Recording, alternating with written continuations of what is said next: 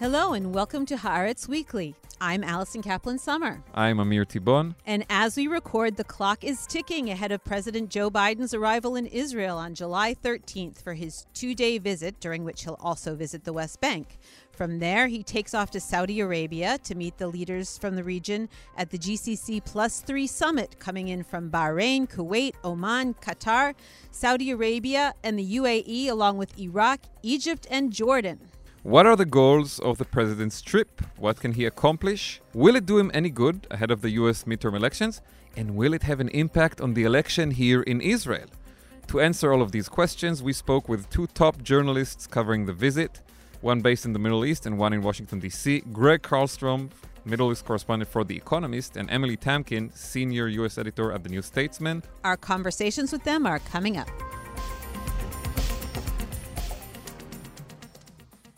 Our guest today is Greg Carlstrom, Middle East correspondent for The Economist, and he's here to discuss President Biden's visit to the region, what it would mean for Israel, for the Palestinians, for the Gulf countries, and perhaps even for politics in the United States. Hi, Greg. Hi, thanks for having me. It's a pleasure. So are you excited that the president is coming to our little neighborhood? I'm not sure excited is the right word for it. Still trying to figure out exactly why the president is coming to the neighborhood. Didn't he just provide us with an op-ed explaining why he's coming and all the wonderful things he's accomplished and all the wonderful things that this trip will accomplish? The Washington Post has his op-ed titled, "Why I'm Going to Saudi Arabia." And we don't have anything to report because he's already told us what's going to happen, right? He has told us a laundry list of things that he thinks his administration has done over the past 18 months, which includes the fact that there was a phone call a few days ago between Yair Lapid and Mahmoud Abbas. Takes credit for that in the op-ed, including the fact that the Gaza war last summer lasted only 11 days and not months, including the fact that there's a ceasefire in Yemen, including all of these things that really his administration can't take credit for. So it's backward-looking, a lot of it. And then the forward-looking piece about why he's actually coming to the region barely mentions oil, which is a big part of why he's going to the Gulf, says hardly anything about the Israeli-Palestinian conflict, which is unusual for an American president coming here, and really gives a very vague explanation, I think, for what he wants to accomplish on this visit. Greg, you're based in Dubai. You're here with us in Israel this week, which is why we have the pleasure of having you in the studio. And in the past, you were also based here in Israel for The Economist. And I want to ask you, looking from the Gulf at this upcoming Biden visit and then coming here and seeing the discussion about it in Israel, do you sense we're going to see some kind of another breakthrough in the Israel-Gulf relationship during this trip, something that will continue the spirit of the Abraham Accords? I don't think it's going to be a breakthrough the way that 2020 was a breakthrough with full normalization between Israel and Arab countries. I mean, I think we're certainly on a path to the Saudis normalizing with Israel. I think it's a question of when rather than if that's going to happen. But I don't think it's going to happen anytime soon. I don't think it's going to happen while King Salman is still alive and still on the throne. And I think for the Saudis, they're already getting a lot of what they want out of this relationship, the security ties, the intelligence ties, the hard power stuff that has been building for a decade. And they really don't need Joe Biden or Donald Trump or any other American president to come in and play shadchan and bring them together. So that's sort of on a glide path as it is. And I think the Saudis look at, they also get benefits from dangling this in front of the Americans. Anytime they say, look, we're considering another step of normalization towards Israel, someone from the White House will rush over to Saudi Arabia and act like a used car salesman. What do I have to do to put you in a relationship today? Which is what Brett McGurk has been doing this spring, going over to negotiate this deal about Tiran and Sanafir, these two islands that Egypt gifted to Saudi Arabia a few years ago. So the Saudis, by dragging this process out, I think they can continue to extract benefits politically from the Americans. In the op-ed, it seemed like Biden was walking a tightrope between, look how we've engaged with the Middle East and look at all the things that we've done. And on the other hand, he bragged that for the first time since 9/11, no American troops are engaged in a combat mission here. And I think that some of these steps that we see in the process of regional alliances in the region are because of a reticence of America to flex its muscles and wield its power in the Middle East. It is. And, I go back to earlier this year when there were missile and drone attacks on Abu Dhabi, which really sent a shockwave through the leadership in the UAE. It was the first time that they had been so directly targeted by the Houthis, in this case, by the Iranian-backed Houthis. And I remember sitting with an official in Abu Dhabi. This was in February or March, shortly after the first round of attacks. And this official was complaining about how America hadn't done anything in response. And I said, well, the White House did send a squadron of F-22s. It sent the USS Cole. It didn't do nothing. And this official said, fine, the Americans are sending materiel over here, but what are they doing with it, right? These F-22s are not flying sorties to help us. The USS Cole is not out at sea interdicting weapons that are being smuggled into Yemen from Iran. So I think there's still, for years now, there's been this view in Washington that just sending troops to the Middle East is a show of deterrence and reassures American partners in the region. But if you're not actually using those troops to do much of anything, then it's not actually deterrence. And the Gulf states have gotten very nervous about that. When Biden comes here to Israel, obviously he's going to hear from our new Prime Minister, Yair Lapid, what Israel expects from the U.S. on the Iran front, which I think is going to be very confusing because Israel has not decided for itself what it wants. Are the Saudis more clear about their expectations on this issue when he goes to Jeddah after the short visit here? Will he hear more concrete demands from Mohammed bin Salman on this issue? There's a lot of uncertainty in the Gulf about Plan B, about what happens if, fine, they for years, obviously, as did Israel, campaigned against the JCPOA, but if the JCPOA is not revived, which looks like the case now, then what happens next? And there's a real fear in the Gulf. I would say it's a greater fear in the UAE than in Saudi, that things are going to escalate in the region and they're going to wind up caught in the middle. There's a sense, again, particularly in the UAE, of how vulnerable they are. If you imagine a situation where Israel attacks Iran's nuclear facilities and there's an Iranian response and the Iranians lob rockets or drones or something at the Gulf states, I mean, people in Abu Dhabi will tell you if they, had a couple of good hits on desalination facilities or power plants or something in the UAE, it would cause a catastrophic situation within days for the 10 million people that live there. And so, yes, they've been frustrated with the JCPOA and America's reluctance to do anything about sort of Iran's non-nuclear activities in the region. But there's also a bit of buyer's remorse now for having campaigned against the JCPOA for so long because they're realizing there's not a good alternative on offer. That great gift, supposedly, from previous President Trump turned out not to be such a great bargain. It was not. And I think that's probably a widely shared view along security types everywhere in the region, here in the Gulf. Everyone now realizing that being gung-ho about maximum pressure was not such a great idea. But aren't we in an odd moment where the U.S. is still pushing the idea of the JCPOA to the Saudis and to the Israelis? And in the meantime, the indirect talks in Doha have been called off. So, what kind of a message does the U.S. send on it? I think we're getting to a point. I mean, I was in Washington a few weeks ago and I was sitting with an administration official and this person was saying, we're not optimistic about the status of the JCPOA right now. We think the Iranians are intransigent. We don't think they want a deal.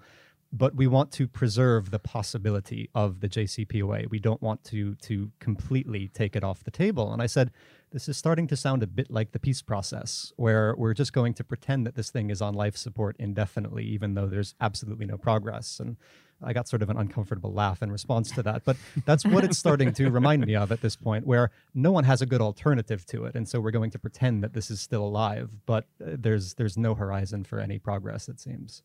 And in the meantime, there are reports that they've achieved basically what they want to achieve in terms of uranium production in Iran.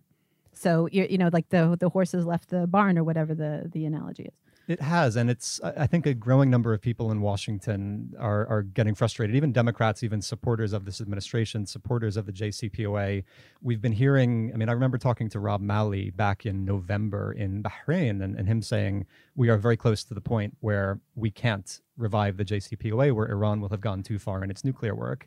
Here we are now in July, some 8 months later, and the administration is still saying we haven't crossed that threshold yet, and they won't say exactly where that threshold is. And there's a lot of frustration with what seems like the never-ending process here. It's the same thing as the American approach to the two-state solution, basically. It is. Right? John Kerry saying in 2014, we are about to get to the point of no return, which maybe history will judge as actually a serious and accurate comment. But today it's 2022, and Biden will come here this week and talk about a two-state solution and warn that the window of opportunity is about to be shut down. And we have to act now because time is against us. In the Middle East, maybe time has its own rules. I don't know how big this window is because it takes years and years to close this window. The world's biggest window. I want to ask you a bit about the view in the Gulf of the Abraham Accords almost 2 years after they were signed, right? We are now in the summer of 2022. This all happened in August and then September of 2020. The leaders of the UAE, of Bahrain, do they look at this 2 years later as a success story? Are they happy with the results? I think for the most part, they are. I think in the UAE, there's been a bit of a shift in the way this is discussed publicly, where they were so enthusiastic about it in 2020, and they were a little too enthusiastic about it, where it did cause some grumbling internally within Emirati society, within the some of the expat communities in the UAE, and I think the government realized it was being too ebullient about relations with Israel, and so they've dialed back a bit of the enthusiasm, but on a substantive level for the UAE, I mean, the back and forth visits of tourists and businessmen, there's loads of people going back and forth. It's been good for the economy in the UAE. It's brought loads of Israelis over. You've probably met half of the people you knew in Tel Aviv when you were based here in Dubai in the last year or two. Everyone. I have contacts who I used to interview here who are now messaging me out of the blue asking for hotel recommendations in Dubai. It seems like the entire country has made the trip over at some point. They're obviously happy about bringing these security relationships into the open and being able to openly talk about regional defense cooperation. They're pleased with some of the other business deals that are going on, whether it's in agriculture or cybersecurity. So there is a feeling that what they wanted to get out of this, they've gotten it so far, and they're pleased with it. So, Greg, you won my Tweet of the Week award when the news broke that Biden would definitely be meeting with Benjamin Netanyahu. You tweeted, Biden's Middle East tour shaping up to be like a family reunion stuck on board a cruise ship with all those relatives you hoped you'd never have to see again. I presume that the other relative is MBS. Mm-hmm. How do you foresee Biden managing the issue of meeting with MBS in the wake of all that we've been through regarding human rights, a phrase that we're not hearing very often in regard to U.S.-Saudi policy? And how do you think that that's going to be finessed and perceived on the Saudi side? It's been funny to watch the messaging from the White House over the past few weeks on this, where they keep insisting that the president is not going to Saudi Arabia to meet with Mohammed bin Salman. He's not even going specifically to meet with Saudi officials. He's going there for this international meeting of the GCC countries, Egypt, Jordan, and Iraq. And, it just happens to be in Saudi Arabia. He might drop by. He might be in the area of bin Salman, and he might come by to say hello. And that's the way they're trying to message this. I don't think anyone, whether in Washington or in Saudi, actually buys this messaging. So yes, we're going to have this, I'm sure, very awkward moment where he shakes hands with the Crown Prince. He will make a pro forma mention of human rights and of all of the things that have been irritants in the U.S.-Saudi relationship. I think for the White House, that is sort of pressing the reset button, and that is we've pulled the Band-Aid off, to mix metaphors here. We've shook hands with him. We've addressed these issues by raising them in public in Saudi Arabia, and now we're going to sort of move forward in the relationship. And I think the Saudis, they're going to look at that as a victory. I mean, bin Salman will have the satisfaction of an American president coming to him to greet him, to bury the hatchet here. Saudi social media, it's certainly being interpreted that way. Lots of Saudis very excited about the prospect of an American president almost bending the knee here before the Crown Prince. So I think for the Saudis, even if, yes, there's an uncomfortable mention of human rights when he's in Jeddah, they're going to see this as a political victory. When you spoke, Greg, about the uncomfortable handshake, I was reminded of the famous picture of Yitzhak Rabin and Yasser Arafat shaking hands on the White House lawn, and Bill Clinton having to, spread out his arms and push them together. I think in this case, the man who really pushed Biden and Ben Salman to meet each other is Vladimir Putin. Yes. I mean, the White House, as much as it is trying to insist that this visit isn't about oil, that the president is not going there because of oil, and it's understandable that they're doing that because this is not going to cause gas prices in the U.S. to plummet. So I think setting low expectations on that front is probably smart. But this visit would have been unthinkable until February, until the Russian invasion sent oil prices skyrocketing. Shireen Abu Akleh's family has requested a meeting with the American president. Do you see that happening or going anywhere?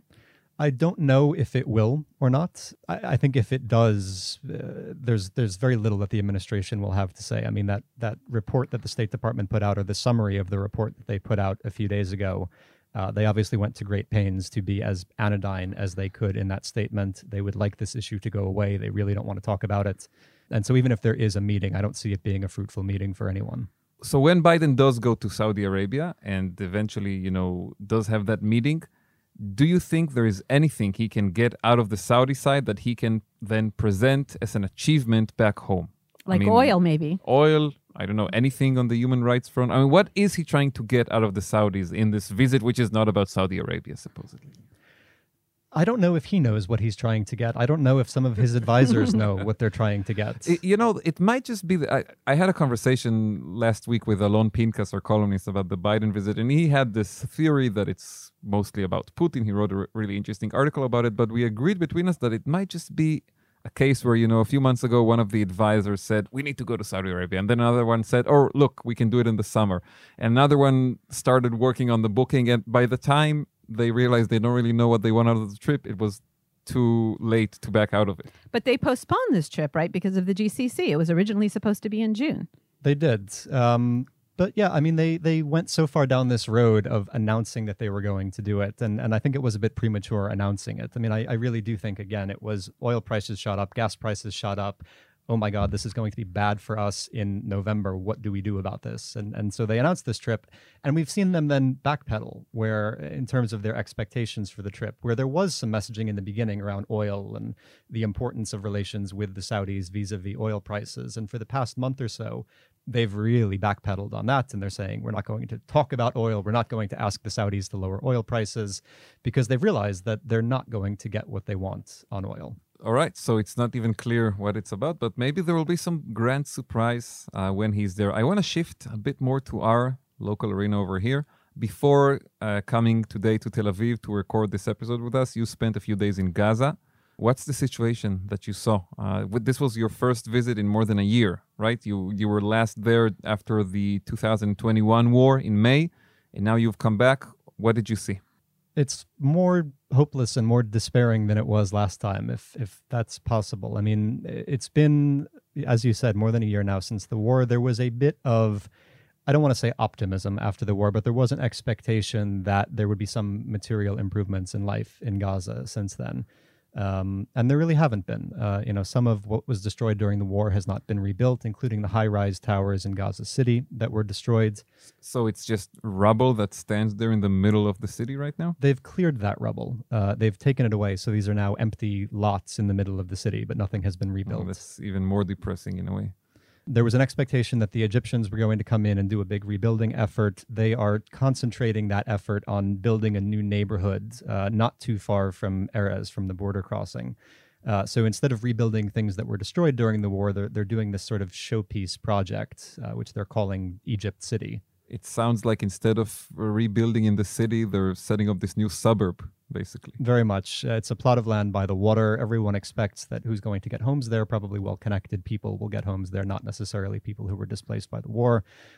You have the Israeli government, which has increased the number of work permits given to laborers in Gaza to come into Israel and work. But you talk to many of them and they say, I got a permit, I went over, I found a few days of work, and then it dried up, and then no one hired me. And so people go back and forth every day on these day permits. They spend 50 shekels a day on transportation to get across the border, and then they don't get work. And so some of them have said, I've actually lost money by having this work permit. And that is incredibly depressing. More broadly, it's been now 15 years, this summer, 15 years since the blockade was imposed. And I mean, it's a somewhat artificial anniversary to pick 15 years maybe, but you have an entire generation of young people who have now grown up in this, who have never left Gaza, who are at an age where they should be thinking about school, about work, about getting married and starting a family, all the things that young people anywhere think about.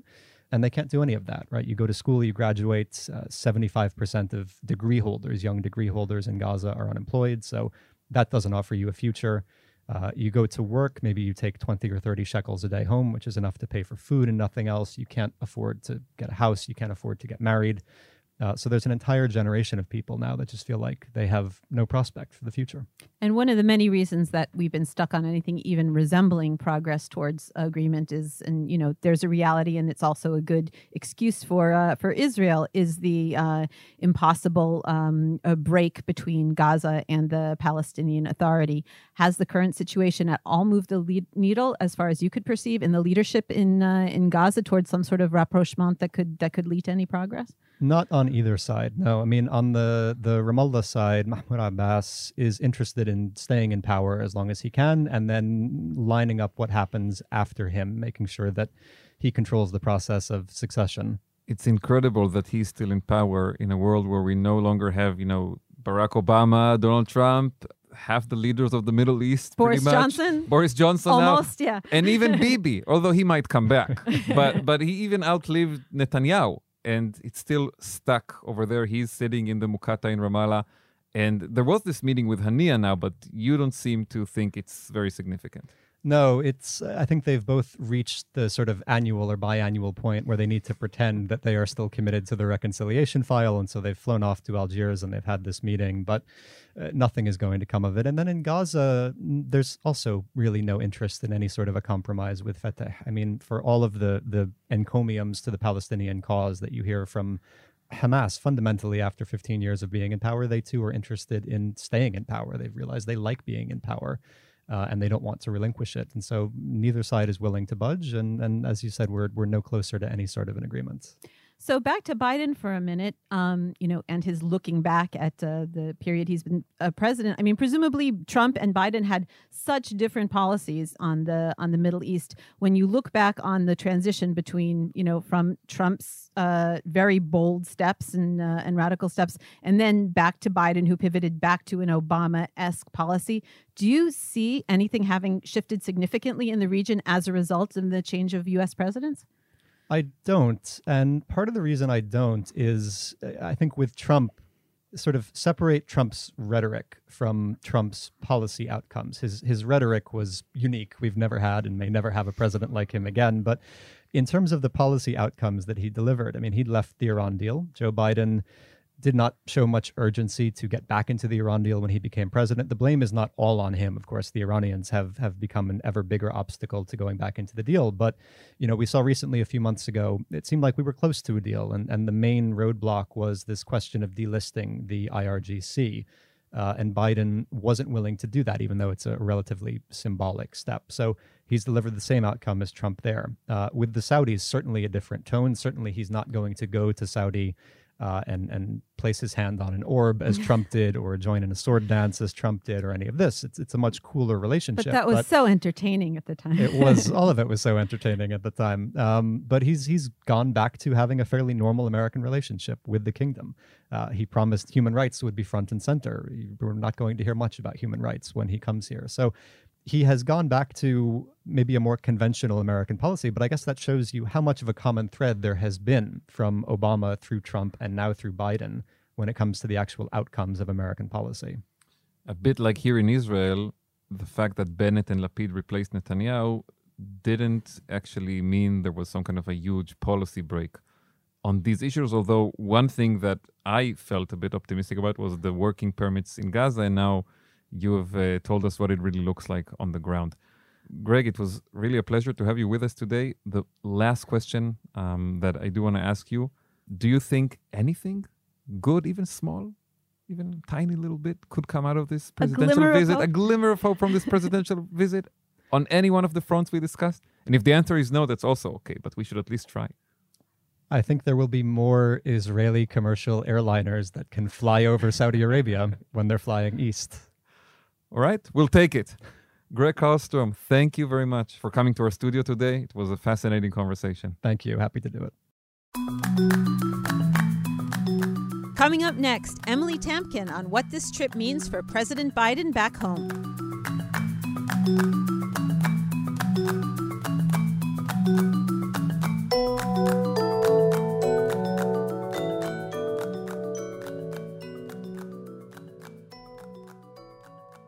And before he arrives in Israel this week, President Biden still has to deal with quite a lot of trouble back home in Washington To discuss the president's political challenges at home, we have with us today Emily Tamkin, Senior Editor US at The New Statesman and host of The New Statesman's World Review podcast. Hello, Emily. Hi, thanks so much for having me. It's an absolute pleasure. So Biden is coming here at a time when he is a bit desperate for good news. It's true. He's in a rough domestic political situation here in the U.S. The one sort of good news that Biden had this week is that the jobs report, the economic forecast that came out the week right before his visit was slightly better than expected. But if you leave that aside, it's pretty much been one challenge after another for the Biden administration, and the sense broadly for many Democrats is that he and his team are not meeting those challenges. And that's in terms of the fight against abortion rights. That's in terms of gun violence in America. That's in terms of, the upcoming midterms and attacks on democracy. There is a growing sense that Biden is just not meeting this moment here at home. So normally, U.S. president would go to the Middle East and try to sort of posture, show off their diplomatic experience. Someone like Biden would be trying to show off his experience. But we get the feeling that the U.S. audience back home probably doesn't have a lot of patience for that they're so caught up with their own economic struggles and the domestic agenda. There's this very, it's sort of this moment of dissonance where, for example, right after the Supreme Court overturned Roe v. Wade, and then, the following week, there were also a series of very controversial opinions that came out. And Biden was at the G7 and said something to the effect of, when we show how democracy works, we're bound to succeed. And there was this moment in some corners of sort of, are we showing that democracy works right now? So to the extent that Americans are paying attention to foreign policy, which many Americans just are not, they're consumed with their day-to-day lives. To the extent that people are paying attention to foreign policy, I think there's this sense of, you're talking about diplomacy and democracy and stability in other regions in the world, and we have increasing instability at home. So when Biden arrives here, and he's probably going to, at least talk the talk of human rights and democracy and all these values that the U.S., at least in the past, had some kind of dream of promoting in the Middle East, I think it's true. A lot of people are going to be looking at it and say, well, what's happening right now in the U.S. is actually not a very pretty picture in those areas. I think that's right. And I think that, this is also a president who spoke often about democracy countering autocracy and the importance of human rights and restoring American values after the Trump era, or what he defines as American values after the Trump era. But this is also somebody who said that, the Crown Prince of Saudi Arabia should be treated like a pariah after the murder of Jamal Khashoggi, and who's nevertheless going to Saudi Arabia. This is somebody who I think has not changed course on Israel as much as some younger Democrats or some on the left might have liked. So I think there's the gap between the rhetoric of democracy abroad and the reality of the situation at home. And there's also, some in his own camp who see a schism between rhetoric and reality in foreign policy. And specifically addressing the issue of Israel and Saudi Arabia at this time ahead of the midterms when you're supposed to be exciting the Democratic base. Do you think that this could actually do damage if he's seen as visiting Israel and not speaking more forcefully about the Palestinian issue and going to Saudi Arabia and meeting with some of these autocratic leaders that he spoke out against so recently? I mean, maybe in some corners, I think, there are, for some progressives, maybe that will hurt him in the midterms. To be honest, I think that the midterms are really going to be, barring an unexpected event between now and November, the midterms will really be very focused on domestic issues. But I think you're right in that I don't think that there's any way in which this visit is really going to, let's say he goes and he does a perfectly competent job and he and Saudi and Israeli relations, seem to be on the right course, and he says the right things on human rights, and he does everything that he says he's going to the region to do. I don't see that that's really going to motivate people to go out and vote for Democrats in the midterm elections. Whereas, to your point, if he falls down on certain points and doesn't deliver in the way that those who want to see a Biden really champion human rights would like, maybe that could hurt him with some voters. Here in Israel, through all of the news that we have had to report for ourselves in recent weeks, we have still managed, I think, to get a lot of information on the January 6th investigation in Congress and some of the dramatic testimonies that were heard during those discussions. How much impact do you think that is going to have on the election, if at all? I actually have been surprised at how many Americans have tuned in to the January 6 hearings. The short answer is I don't know how much it will impact the midterms. The slightly smarter version of that answer is that it really depends what Republicans do with this information. I think Republican candidates have a chance with these hearings, another chance to separate themselves from Trump and sort of retake their party and run as non-Trump Republicans and so on and so forth. But will they do that, or will they be afraid of alienating the part of the Republican base that still likes Trump? And that's not just for the midterms. That's also heading into 2024. We'll see how Republican candidates manage that. Yeah, regarding Trump, I mean, you're the U.S. Correspondent for a British publication, New Statesman. And here in Israel, we see Benjamin Netanyahu's base inside his own Likud party standing by him. Over in Great Britain, now we've seen the Tory party turn on Boris Johnson.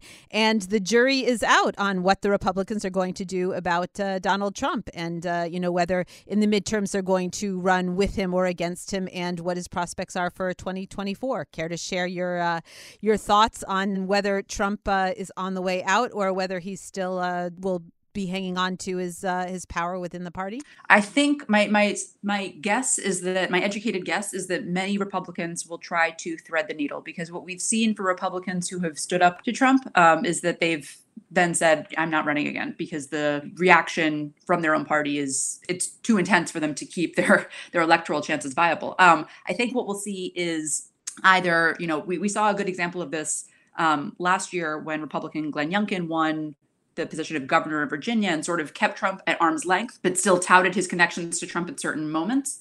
I also think that we'll have Republicans really say, well, January 6th is in the past and Democrats are just trying to distract you from gas prices and inflation. I mean, you already saw that with the January 6th hearings where some said, when are we going to have a hearing on gas prices? And it was like, well, when gas prices try to overthrow the government and change the election results, then they too can have a hearing. So I think that most will not cast him out. To my mind, one of the interesting questions is whether Trump decides to run again or whether he decides that he's content with the role of political kingmaker. If the latter, then the scenario that I just described, where people sort of try to take his endorsement without having him on the trail with them, especially in swing states that are neither solidly Democrat or Republican, we'll see that. But if he does run, will we have figures like Ron DeSantis, who's the governor of Florida, who many think will run in 2024, and who's been quite a proponent of many of Trump's teachings. What will he do? What will that clash look like? And bringing it back to this trip, the one thing he could bring back, if he was able to, that would help him politically, presumably, would be some sort of a move on gas prices, right? I think some people have said, well, you're going to Saudi Arabia because gas prices are so high. The Biden administration has said that this is not what that's about, that, this is about Israeli security and Saudi-Israeli relations. I think most people do think that it would be advantageous to the Biden administration if gas prices came down, which just to underscore the point, if you say that your foreign policy, I think there are some who are looking at this and saying, well, you said that your foreign policy was about democracy prevailing against autocracy. How, if you abandon that to have lower prices at the pump, even though that is what many Americans care about is the immediate and the sort of pocketbook issues. If you're going to abandon that for gas prices, how robust is our commitment to democracy abroad or at home, really? Emily, we've spoken about Trump and the Republican side. I do want to ask you, who do you think will emerge stronger in the Democratic Party from these midterm elections? The more moderate part that Biden himself for many years, I think, was seen as the leader of, in a way, or the more progressive, squad part of the party that has been challenging a lot of his policies during the last year and a half? So two answers to that. The first is that I think that when the Democrats, or when the Democrats don't do as well as they might like in the House, these two branches will immediately blame each other for that, right? Progressives will blame moderates will blame progressives. But I think the candidates to watch in the immediate future in U.S. politics are candidates who sort of pick and choose where they're progressive and where they're moderate, and where they're consistent is in speaking to the anger that many are feeling at this moment. So, I'm thinking of people like John Fetterman, who's running to be a Democratic senator from Pennsylvania. I'm thinking of people like J.B. Pritzker, who is governor of Illinois, a Democrat running for re-election. They're not necessarily consistent progressives, although they speak out on the left on certain issues. But I think both have sort of channeled an energy that perhaps many feel the Biden administration is not at this moment in American democracy. It's interesting because this is a question that also will impact where the party eventually stands on Israel looking into the future. Yes, I think Republicans are generally very pro-Israel, don't want to criticize Israel. I think that Democrats, it divides by how moderate you consider yourself and also how old you are. So Biden is, Nancy Pelosi, Speaker of the House. These are people from a certain generation. If you look at polling, not just in the party, but among voters, younger Democrats tend to be much more critical and more sympathetic to Palestinians and the Palestinian cause than older Democrats. But to your point, yes, I think that elections and visits like this one, nothing is set in stone, and so where the party goes on Israel is still to be seen. Absolutely, and still to be covered both in Haaretz and in the New Statesman. Emily Yes, Tamkin, well said. Thank you very much for joining us today. It was a fascinating conversation, and we invite our listeners to also check out the World Review podcast that you are hosting. Thank you so much. And that's it for today's episode. Thank you very much, Alison. Thank you, Amir. And thanks to Shani Aviram and Dan Brumer, our producers for today.